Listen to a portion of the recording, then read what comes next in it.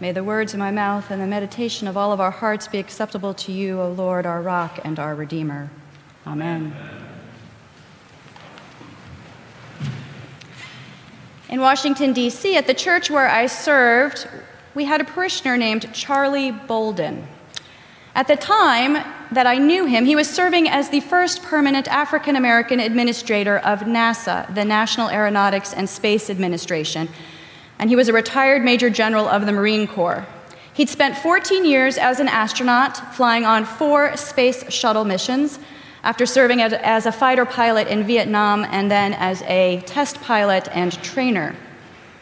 When I asked Charlie about his faith and work for a series I was doing for this church, he said 2 things that are relevant this morning. First, seeing planet Earth from space shattered any doubts he might have had about God. In an instant, he understood God's majesty in creating this planet of immense beauty. Nothing else but God could have done this. It was beautiful, sublime, and cohesive, not a border or a nation-state line in sight. Second, he wanted his thousands of employees at NASA to understand through his example that their lives were gifts from God and that their humanity was part of this sublime creation that he saw from space. And in return for God's generosity to them, he wanted them to know that they were caretakers of this earth, of this creation, endowed with talents, skills, resources, and indeed their work at NASA was the way in which they could give back to God and God's creation by giving us, you and me, hope and inspiration through space exploration. Now, Charlie could have also recited Psalm 8 to me to get all this across. O Lord, our Lord, how majestic is your name in all the earth. You have set your glory above the heavens. What are human beings that you are mindful of them? You have crowned them with glory and honor. You have given them dominion over the works of your hands. How majestic is your name in all the earth. Psalm 8 is the first psalm of praise in the Psalter, and it's just like Charlie Bolden's description of his view of earth from the heavens. That was also a song of praise. Now, Psalm 8 reminds us of God's majesty and that God is to be praised for God's creation. It reminds us that God uses us, weak and lowly human creatures, as partners in the struggle against chaos. It reminds us that we owe God everything, our beings, our world, and when we tie in today's reading from Hebrews that actually quotes from Psalm 8, we owe God our salvation in the gift to us that is Jesus Christ. This is not our world, but God's world. This is not our goodness, but God's goodness. This is not our majesty, but God's majesty. In this psalm, God is praised for creating and continuing to maintain creation. And this is where Charlie Bolden's comments come into play. God maintains creation with our help, with us. This psalm is asking, what are we that God cares for us? And how do we know that God cares for us? So in other scripture, we know that God cares for us because God has given us laws, God's laws to live by. We know because we hear we are lovingly created. We know because God's only Son died for us. Here, in this text, we know God cares for us because God has asked us to be stewards of God's creation, the physical world and the animal and human world as well, by granting us dominion over creation. Now, this word dominion, it's a kingly word. Kings were given responsibility, dominion over those whom they governed. Dominion is not ownership, however. As the steward of an estate never makes the mistake in thinking he owned the estate, so we with dominion ought not think that we own the works of God's hands. Rather, all of humanity are the kings and queens of creation, the stewards and caretakers of one another with special gifts and resources to care for God's world and people and to bring hope and inspiration, as Charlie said. So God not only cares for us, God has given us a job to do. And this is a perfect start to our stewardship season. Because a just and good response to God's majesty is gratitude.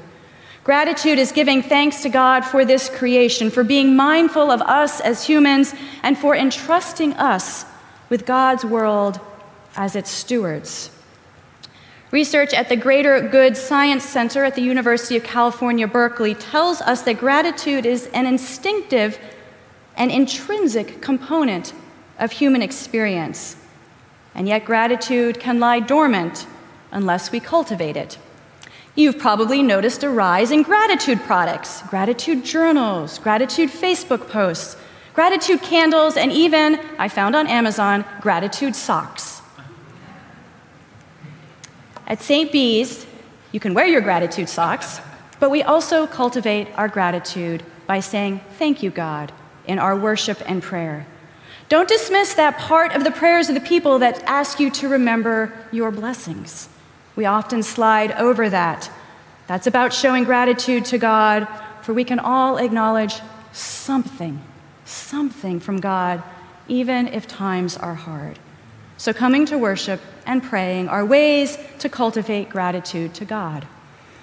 We can also cultivate gratitude through our financial generosity to St. Bartholomew's. Research shows that generosity is how we act on gratitude. And in fact, evolutionarily speaking, generosity developed as a way of building relationships and community. The Greater Good Science Center documents that we are generous to someone when we are grateful to them. So in other words, the original generosity begets gratitude, begets more generosity. When you are grateful to God for God's generosity in your life, then the natural response is your generosity to God. Our stewardship mailing went out earlier this week. It's called appropriately A Season of Gratitude and Generosity. You'll be receiving it soon if you haven't, and if you don't receive it, please let us know. We are asking you to consider how God has been generous to you and whether you can show gratitude to God by promising a portion of your income to St. Bartholomew's for next year. For when we do so, we are saying thank you to God for God's generosity to us. Indeed, our promises are about giving back to God a portion of what has come to us from God. Our promises are also the way we care for this corner of God's world. The St. Bees as a community of people, as a campus and facilities, and further afield when St. Bees goes into the world to help those in need, whether it's Waverly, Tennessee, Haiti, or someone who needs a shower and a meal. As Charlie Bolden told his employees, what we do here at St. Bees, lay and clergy, staff and congregation, it's about hope and inspiration.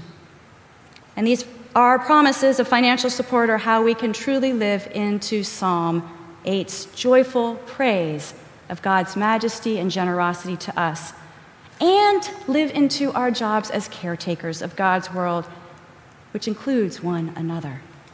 So we give thanks and we give back, and that's what our stewardship season is all about. When you receive your mailing, you may wonder, what is the right amount to promise to God through St. Bees for 2022?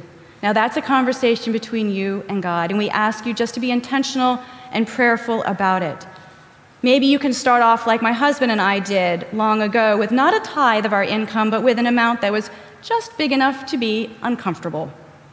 We wanted to find a number big enough so that we wouldn't forget it. It wouldn't just slide out of our pockets or out of our account without us noticing. It had to be big enough to remember that we belong to God, to remember God's majesty and God's care for us, as Psalm 8 says. But the number couldn't be so big that we would resent it. When we landed on something, we calculated it as a percentage of our income, and we calculated it against other expenses that might be a little more optional, like you might call it the Netflix metric. If you added up all your streaming services and other things, how would that compare to what you plan to give to St. Bees? And each year we intentionally increased our promise to our church, half percentage, a full percentage. We started over every time we moved and we're in a new house or a new place. We got close to tithing, and we always knew we could revisit our promise just as you can. We never did. And a funny thing happened. We went from attending church to serving in worship to taking formation classes to making friends, and then lo and behold, I turned out to be a priest. Okay, so that wasn't about the tithing.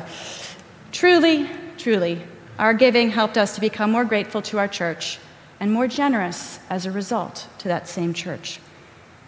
So let us live into the song of praise that is Psalm 8.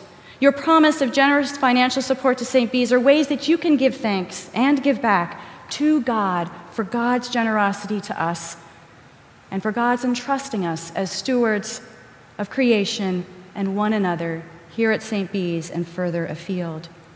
Indeed, our promises allow us to participate in God's majesty in this world.